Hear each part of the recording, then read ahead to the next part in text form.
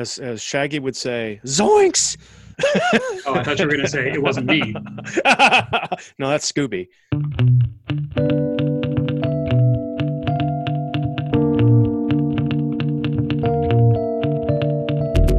Welcome to C-Lab, the customer education laboratory where we explore how to build customer education programs, experiment with new approaches, and exterminate the myths and bad advice that stop growth dead in its tracks.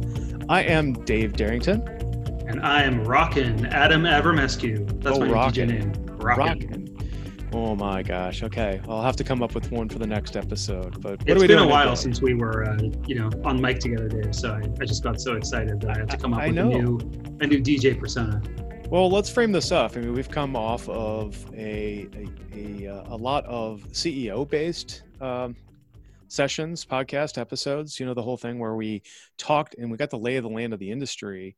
And now we're going to do something a little bit different and equally as important. So what is it we're up to today?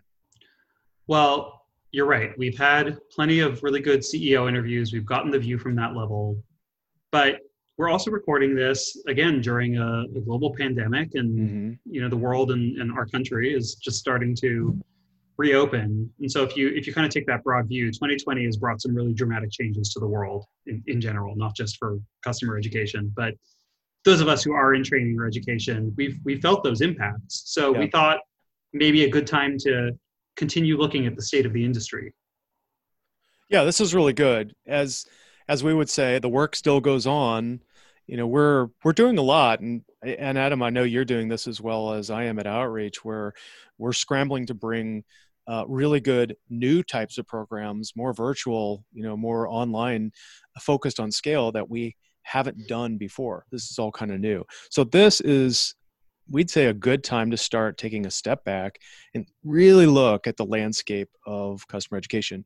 Where is our industry at today and where it's going? So today, Dave? Today, yeah. Today, National Craft Distillery Day? Oh, there's a few down the street from me I need to check out. What have you got in your neck of the woods? I think most of them are doing takeout only, but we've got some good places here in Oakland, California. No delivery? Delivery from a craft distillery? I would have to check that out. I don't know. I'm well stocked. I haven't tried. Cool. Yeah. So to that end, there have been a few reports released in the past few months on the state of customer education. And actually, some of them are so recently released that they actually include some insights on the impact of COVID-19 on training programs. So we're going to do a bit of a series of mini episodes. And this will be almost like a literature review where we analyze some of these reports and we summarize the findings. And Dave and I will talk a little bit about our takeaways and insights as well. Yeah, so let's get going here, and we'll start today with the State of Education Services 2020. The first report we're looking at comes from TSIA, the Technology Services Industry Association, and this is by our friend Maria Manning Chapman. She leads their education services practice. So this is really relevant, really timely material for us. And what's interesting about this report is that it came out mere days before we all started this diaspora from our offices, taking home all our gear, getting set up, and going into quarantine. Yeah, so we'll take a look at the findings from this report, and we can also actually compare this to some post-quarantine data that Maria compiled. So cool. She has customer education in the time of COVID-19.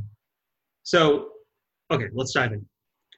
The first finding in this report is really around the purpose of education organizations. And you're going to see this in a lot of the reports that we analyze. Everyone's trying to figure out what is customer education here to do exactly. And let's highlight that this report does bias somewhat towards education services organizations. Excuse me, because TSIA is primarily for services-based programs, right? It's technology services. So we're going to be seeing education services more than, say, these like very smaller startup-oriented customer education teams where they're doing very, very generalized things. Cool. So this is really interesting. And I don't know about you, Adam. I've been in several different kind of departments as a customer education function, one of them being professional services. Me too. So I'm really interested in all of these because they're helping us validate some of our hypotheses that we've had what customer education does, where does it belong. So let's go to this one. Now, the TSIA polled a number of organizations which are largely moving towards that SaaS, software as a service model, right? And they polled them about their top objectives. Services profitability, how much money are you pulling in? Market share, customer satisfaction, CSAT, really important, services revenue, or product adoption. And the results compared to 2019 were rather interesting. In 2019, the largest driver was what? What do you think it was? I am going to say, what were the options again? Profitability, market share, CSAT, services revenue, or product adoption. Yeah. Okay. In 2019, what was the most important driver? I think it was probably services revenue. That's correct. Right. So let's talk more about what that is. Why is that important? What do we mean here? Okay, so I think that's important because that's the actual revenue generated through education services. So like I sell an on-site training for $20,000, and so I've brought in $20,000 in revenue now, right? Yeah, good job. That's pretty good. That's pretty good level of math that I can handle. No, it's a nice square number. So yeah, the last year that was the top response. 40% of orgs, they were driving that goal, and this year, however, something's changed. That moved to second place. Only 24% of the org said revenue was their primary goal. Now, okay, let's go back. Quiz show. What do you think? And everybody listen in. What would you think is the top goal for this year? So I'm going to pretend like I haven't seen the report. I'm guessing profitability would not be the main driver because most education programs, even education services programs, they generate revenue, but they don't necessarily exist as a pure profitability play. Right.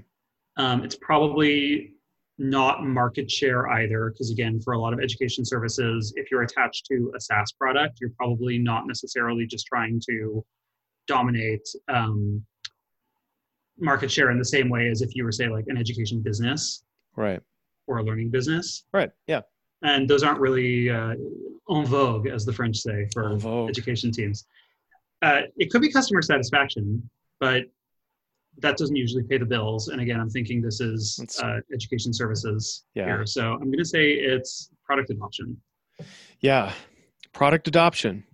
And let's think about that. Again, I like to frame it in terms of, Adam, what was you saying? En vogue? No. Customer education is the scale engine of customer success. That's product adoption. Reduce churn and increase revenue, and increasing your revenue is increasing your product adoption. Yeah, absolutely. And so, this is something, Dave, that you and I have seen as an industry trend for a while. And I'm surprised in some ways that we're seeing these larger education services teams start to shift in that direction as well. And if you look at some of the analysis from Maria's report, she actually analyzed this as well. And I think she was surprised because she called it the education services paradox. So in the report, she has a hypothesis. Yeah, it's and here's the paradox. Her hypothesis is that people are answering that product adoption is their top objective because that is the response that is, as the French say, en vogue. Everybody's doing it. Everybody's saying it. Well, yeah, exactly. So everybody's saying that product adoption is the most important thing. Our SaaS products, our SaaS companies, they really care about product adoption. So we're all running after that train, sort of like how every education services team over the past 5 years has gone from being just a pure revenue play to saying that customer education is customer success. Yeah. I think that like part of these survey responses might be obfuscating the actual purpose of these education services teams, which is probably still revenue based. So that's her hypothesis. So she thinks. Oh, you're saying that it's kind of a ruse or it's misleading? Not that it's a ruse. Like I don't think they're answering disingenuously. I don't think that's how she would interpret it, but more rather that because we're seeing such a push towards the ROI of customer education coming from the way that it drives product adoption, she thinks that's why more education teams are starting to answer that that's their top objective and that's their purpose. Huh. But because product adoption doesn't necessarily pay the bills, most education services teams don't actually directly drive or measure product adoption, because that's usually what the product team does, or like maybe a growth marketing team. I think the idea here is that maybe they're responding that product adoption is the most important thing in name only because they support SaaS products, but really the main thing that they're still driving and the main thing where they still have the most agency is driving revenue. Does that resonate with you, Dave? Unfortunately, it does. And maybe I shouldn't say unfortunately. Okay, well, let's get down to brass tacks here. So even though you and I have worked for companies of various different sizes, Optimizely, Slack, Checker, Gainsight, and now Outreach and Azuqua, I'll let them drop. That was really cool too. The larger you get, well, let's go back. Each one of these programs we built has different kinds of programs and different kinds of goals. We may have an outcome of, we want to increase product adoption, or maybe the real problem is that people just don't get what we're trying to do. So the larger you get, the more pressure there really seems to be to generate that revenue. Now, I want to tell you a live story, a real story. I live this life. I think this is the thing, Adam, that you and I value about this podcast, is because this is us as service practitioners, right? We're servant leaders. We're trying to share what we're learning, and we're learning a lot. And transparently, I was at Outreach initially in customer success, reporting straight to the SVP of customer success. And things were slightly different from now, where we've reorged, and now I am reporting it through professional services. And I can tell you, even today, this is really weird. This is really weird to me. In the same paragraph, right? Somebody's talking. I'll hear one of my leaders say, I don't know if I really care about the revenue coming out of this because of the education is so important to me. And that's the customer success tone, right? It's that adoption play. Yeah. But on the other hand, I'm also hearing, I have these two little voices in my ears, and I'm in professional. Well, yeah, they walk in and, photobomb the Zooms all the time, but they say other things. Now we're dealing with kids and pets walking into the frame. Daddy, can you help me? Give me your password to the Xbox. That's more like what that is. No, in the services side of it, Adam, is different from what I hear is, yes, that's nice, the product adoption stuff, but we got to get people onboarded, and we also have to sell packages. Okay. Yeah. I'm not going to steal thunder from what we're going to talk about later, but this is a good dichotomy. It's really interesting. Well, there's a disconnect, I think, overall between what a business will say is important, and I think this is Maria's education paradox, like kind of writ large. There's a disconnect between what a business will say is important. So making customer success is important. We can say it's important. Educating our customers, education is important, right? We'll say it's important. But from a financial perspective, like you're working with your FP&A team, well, to continue making investments in these programs, if they're considered a cost center, they still need to actually see that ROI. So for a customer success team, again, there's going to be an impact on product adoption, and that might be the most important thing. But really, what a customer success team has to do is own renewals and drive renewals, or own expansion, drive expansion. If they're just kind of hand-waving around the idea that they drive product adoption, they're not going to continue to get meaningful investment from the business in most cases, even though making customers successful is important. There's a difference between saying it thematically and then actually doing measurable things that drive that. And I think the same is true for customer education. And in the report, you can see the majority of education services teams, so like 60% of the respondents this year, they operate on a revenue or profit model. So they're actually not set up as a cost center. They're not set up as cost recovery.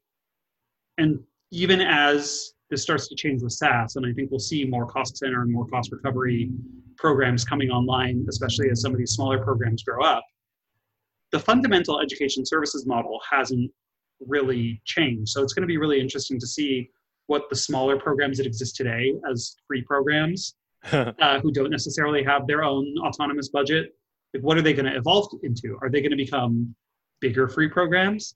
I know there's a lot of inspiration now looking at programs like Salesforce Trailhead, which is free and open online and becomes a big marketing push for Salesforce. It has a lot of network effects in the business, but it's not necessarily driving a lot of revenue. It's probably treated as a cost center for Salesforce. Or are they going to slowly evolve or mutate into revenue programs? This is interesting. And so I'm going to try to channel my inner Maria, because I think we should all, as customer education leaders, do that, because she's got. We got to have her on the show. Maria, if you're listening, we would love to have you on the show. Yeah, let's set it up, Maria. Let's do this. I would say she'd probably argue that these programs will develop fee to free spectrum, meaning, and I'm seeing this, and I think you've seen this. I know you've seen this. We've been in enough different environments to see that, and this is something that I really wanted for my career. As a customer education leader, I've been in several different places and I've seen different things, but now I see how the arc, what we're called to do, Adam, is really start off somewhere, start to get a scrappy program together, get this material together. But at some inflection point along that way, we literally shift gears and we start thinking, okay, well, now I have this free content and people are excited about it, but then like a freemium model or something where, somebody baits you into, and I'm not talking bait and switch, like somebody gets you excited. Oh, you have material. Now the company invests, and now we have some fee-based programs that are a much higher quality with more rigorous outcomes and structure. So it's an evolution, like you were saying. Will things slowly mute into revenue programs? Some of them will, I think. But the way that happens and which ones are going to be unique to every company that you work for. Is that fair? Yeah, that's fair. And I think that, if you kind of look at the different trends as, what customer education programs are starting to encompass, if you look at things like knowledge bases, help centers, in-product education, things that are really supposed to directly drive product adoption or support ticket reduction, those, which are really about removing friction from the customer experience, are probably going to remain on the free side of the spectrum. Same for, webinars or thought leadership or pieces like that, which in many cases are owned by marketing, but customer education will get involved there as well. Yeah. Those are going to stay free. It's the more premium or bespoke offerings that you still need to create some sort of value driver with that, because otherwise what's the incentive? If we build a team that customizes these beautiful bespoke trainings for every customer who asks for it, and it's free, and we market it, well, very quickly, you're going to be going back to the business and you're going to be asking for, 26 headcount next year to customize all that beautiful content. So in a way, there needs to be a revenue incentive around that. And as Maria says, I think she's used the analogy before, like you can't just go back, with your hands cupped and ask for your CRO to pull money out of his wallet, right? Yeah, I think that happens a lot. I think it's just natural because of who we are and how we fall accidentally in a large number of times into this role. So those of you who are listening may have fallen into a customer education leadership role, and you're like, okay, well, how does this all play down? It's you've got to think about the journey, like where are you going, where are you headed, and think about some stuff is free and it should be free and it should always be free. Other things, like let's say you're packaging up an onboarding program with demonstrable outcomes and a lot of support and time invested, and you can leverage that fee to build in the quality and staff it. So I think early on, Adam, and I'm running in maybe some things that you're thinking about here, but to me, a greenhorn coming into the thing, I'm like, everything should be free.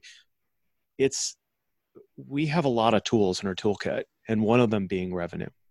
And it's not a bad thing. And it needs to be deployed, like you said, fee to free. There's a lot of use our tools at our own discretion for the impact they need to have. Well, and again, it's a journey that you're on, right? Like if you're listening to this and you are leading a new customer education team at a startup, and your startup's investors are trying to drive growth at all costs, then you're probably not having those conversations with your business because you're trying to drive user growth and doing anything you can to activate that, even if you're burning money to do it. Yeah. You're not necessarily thinking about revenue or profitability, but if you start to look across the types of organizations who might be pulled by TSIA or SEDMA, probably has a lot of the same types of organizations in there. Well, all of a sudden revenue and to some extent profitability probably become more important in general. I'm generalizing a little bit here. Yeah. But okay, so we talked a little bit about marketing these programs a moment ago, and I want to come back to that because the other interesting figure that TSIA monitors is training penetration. So penetration, what does that mean? The report looks at install-based penetration rate, which means the percentage of accounts in your customer base that consume training, right? So you've got like 100 accounts, 30 of them consume training. That's a 30% install-based penetration rate. Then they look at account-based penetration rate, which is the average percentage of addressable learners within an individual account that consume training. So let's say— so like your whole market and then a client of mine and all the people that are within that. Yeah, exactly. So client X has 100 employees, 20 of those employees take the training, that's 20% account-based penetration rate.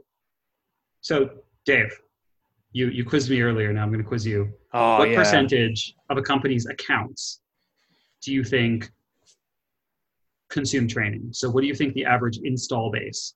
Oh, everybody does, right? Everybody in that company. Oh, no, I know that's not true, but I'll take that's called wishful thinking. Wishful thinking. Well, you want to think that, don't you? And I don't mean to get off into the weeds, but when you spend a lot of time building content and making, all this great stuff and having a learning journey, you want people to come and consume that. Let me say, I mean, it's like a product team, right? If a product team spends all this time creating a beautiful product and then they never actually market it, then how will people find that product? Well, I'm going to do a wild guess. 50%. How about that? 50% of it. That's a good guess. It's pretty close, but it's actually a little bit lower than that. It's 37%. 37. Okay. Yeah. So that's which metric here? That's install-based penetration. So wait. So if I have 1,000 people, 1,000 users, then that's 370 of these users actually did any kind of training. Dave, I can't follow that math, but I believe you. So yeah, I mean, that's deplorable. I mean, come on. Right, like it's 31% of 37% of our total audience when you add it up, because the account-based penetration rate is 31%. Yeah. So first of all, like think about that 37% install-based penetration. That means there's, Dave, check my math. There's 63% of accounts that you need to go market your education to because they haven't taken anything. Yeah. So, well, if I recall looking through the report as well, even within those accounts who do consume the training, right? All your customers, that penetration rate was still, the TSIA report said 31%, even lower. Yeah. So again, you're the math guy. I'm not. Like if you take 31% of 37%, that means of all the available users at all the companies that are in your install base, that means like 11% of those users who are getting educated. As Shaggy would say, zoinks! Oh, I thought you were going to say it wasn't me. No, that's Scooby.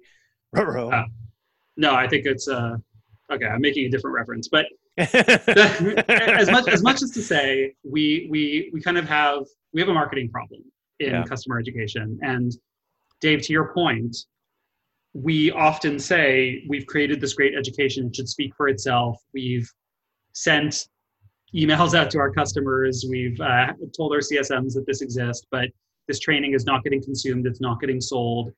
But the problem there is we're not doing anything to market it. And in many cases, the problem might also be that the training itself just isn't relevant and isn't doing the job within our account base. Oh, God, help us. I hope that's not the case, but yeah, you're right. It does. I wanted to chime in here real quick, though. Yeah. On this thread, I had the great fortune to work at Azuqua in marketing. Reported to gentleman Dan Kogan, who was their chief marketing officer. Great guy, and he had a great program. And we did things differently there. This was like really, and it was an opportunity to test a hypothesis. And I'll keep it brief. Is that when you're in marketing, when you're not in marketing, you don't think like a marketer. When you're thinking of marketer, everything's important, but you have to be on brand and you have to be driving to an outcome, right? What do I want to do? I'm trying to get people through that marketing funnel. And I had the good fortune to actually be able to make some content in a way that was more palatable to people to get excited about, bring the enthusiasm in. A little LinkedIn video, small 3-minute videos about a product.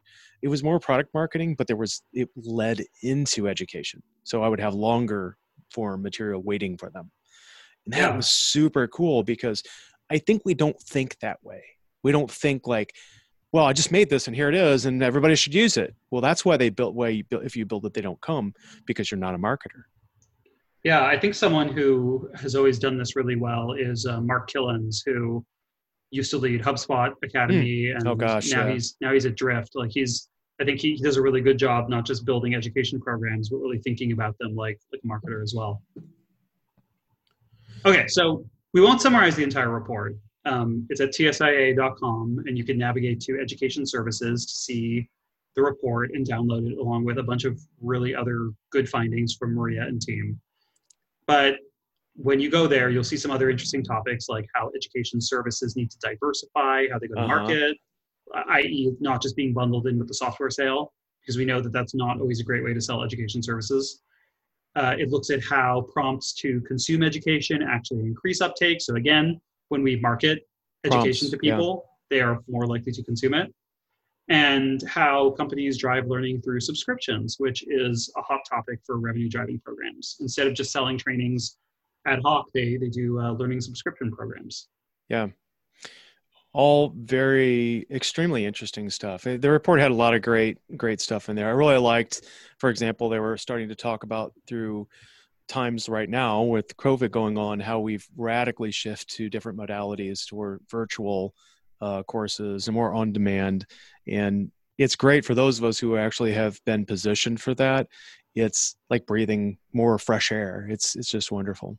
Well, so that's one thing that was really interesting, right? Because this report that we're analyzing right now, this actually came out, again, literally like days before we all started going home. And when that report broke down where all services revenue was coming from, a shocking amount of it was still coming from on-site training, right, Dave? Oh, yeah. I mean, the lion's share of our training was on demand, or I'm sorry, on site. We sent people all over the world. And that was really important because I had been saying, as you would, we've got to shift gears and do less of the on-sites. And it's not that we don't stop it. It's more that we mix it up. We have mixed mode training where we do some virtual, we do some on-sites, but you use it as a tool when you need it most. But now we've had this good permission, I think, to really shift gears and go all on demand and all virtual, which allows us to do a lot more with a lot less. But I mean, I don't know about you, we're as busy, if not busier, than we were when we were traveling. Yeah, I mean, it's just the nature of what we do has shifted, and especially for businesses like ours that really facilitate people doing things online that they might have used to do in person. But speaking of which, like if you look at on-site training, so the way they broke it down, 38% of all services revenue was coming from on-site training in a pre-COVID world. And an additional 26% was coming from public classroom training, right? So instead of doing on-site training where we go to you, this is you come to us. Like, yeah, we'll set up a room at the Hilton and you come to the course. What about VILT and e-learning and custom content development? Were those in the mix? Yeah, they were, and I have to think up the numbers here. Where were some stats that we were talking about? You know, some companies are offering a lot of public classroom training, like you were just talking about. Those public trainings. Let's just use this stat. This is interesting. In public classroom training, 65% of those students ended up re-enrolling in VILTs, right? That's pretty interesting. You know, although there was a number of people, and COVID hit. And I saw this anyway, because what I always like to offer, I don't know about you, but let's say we send somebody out to do a training. I always like to not only record that account-based training for them and have that in the back pocket, but give access to all of the virtual and all of the on-demand material. And then you can easily see when a trainer goes in and says, our training consultant says, hey, and you know what? I'm not going to let you get out of here until you look at the survey, but I want you to go to this material. This is the curriculum you have online. If something that if I said didn't stick, then go here. And we've seen a lot bigger update on that. In fact, something that really shocked me was that we released some new public classes, public virtual instructor lists, scheduled, that anybody can go to as long as they have a seat. And without advertising, without promoting, without saying anything about them, I expect to have 0 people on, and some of them the classes are filling. Yeah, So that's customers are looking for interesting. this stuff. They're hungry And for some it. of it is just a new way of thinking. So these haven't been strong revenue drivers in the past. Yeah. Doing VILTs or e-learnings or custom content development as a service, people were really used to generating revenue through on-site training or public classroom training. But all of this has started to flip now that COVID has hit. And TSIA actually released a follow-up report. This is where some of the stats we're talking about now are coming from. And that follow-up report was called Customer Training in the Time of Coronavirus. So a little bit of a play there on Love in the Time of Cholera. So there, Maria and co track the actions that education services organizations took to respond quickly. So some of them ended up canceling their scheduled training, some converted those trainings to VILT, some of them automatically re-enrolled their students in the equivalent VILT of what they might have already enrolled in. And you mentioned that 65% of those students who were in the public classroom trainings, Yeah. they ended up re-enrolling in the equivalent VILT courses, right? But what else did we see in that report? Well, there were 25% just wanted to wait until the next one, but that's a pretty low number. So they're like, okay, I'll go do the VILT. I think there's a lot of people that wanted to have that a little bit more of attention. Yeah. Let's say, well, and that was geographic. It was a geographic split too, right? Like, so for customers who had private on-site training, like where we, the education team, come to your office and train your people, in North America, 71% of the respondents, like, they were perfectly fine transitioning to VILT. Okay. We're used to it. Well, I don't think perfectly fine. They were perfectly fine was off on the report. They were maybe they were coaxed into it. But outside of North America, and especially in Asia Pacific, 46% of customers chose to defer training. So like those numbers, the 65-25 there, some of that is geographical, where like if you're in Asia Pacific, where some of the norms and mores are more around like training must be face to face, that's where you're more likely to see someone waiting until the instructor can come on site. Yeah. That is definitely true. And that's okay. I mean, we have, when you start thinking about international training, and you might not be there yet, that probably also happens at some inflection point in your organization's growth cycle. And we've seen a big uptick in international stuff within the last year, but prior to that, not so much. So it's interesting to think about. And we have had those asks like, oh, I really want you to come to us. And we're like, we can't. We're not going to. Nobody's traveling. Sorry. And I've even seen those companies say, okay, we understand it's a unique time. Let's do it virtual. So we're making progress there too. Yeah. One thing that I was having this conversation with my team, because we've had similar conversations where maybe the customer was expecting us to come on site, but part of how we do training on Slack is we train in Slack.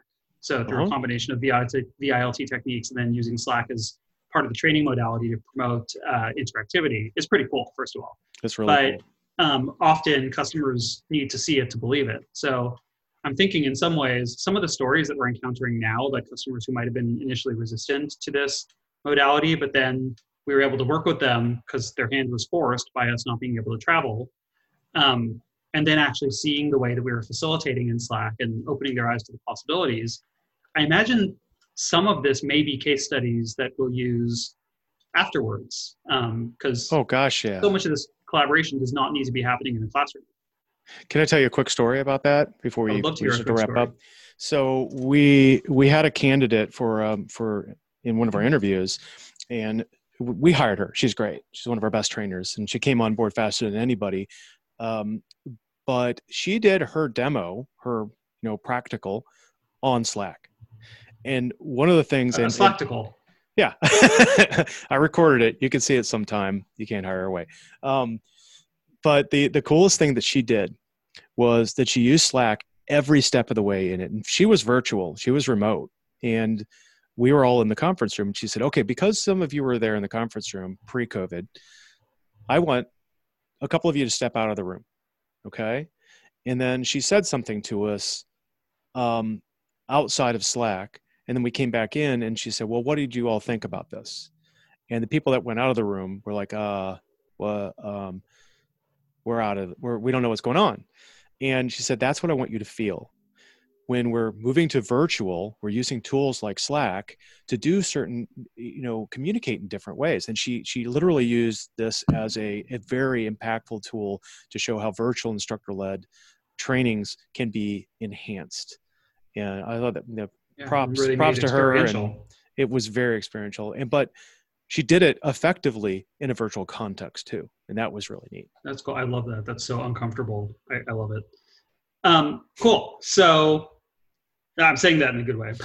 So uncomfortable. Okay. I love it. Okay. Well, what does that say about this? Sometimes discomfort drives more learning than if you're perfectly comfortable the whole time. There's science to support that as well. But that's not what we're talking about in this episode. What we're talking about here is TSIA reports. So we'll recap a couple of other findings here. We don't want to spoil the whole thing because we want you to go to tsia.com and check these out. But some of the other trends that they found in the post-COVID time was many organizations, they're relying more heavily on VLTs, on virtual labs. They're really trying to keep trainings interactive and, to your point, experiential.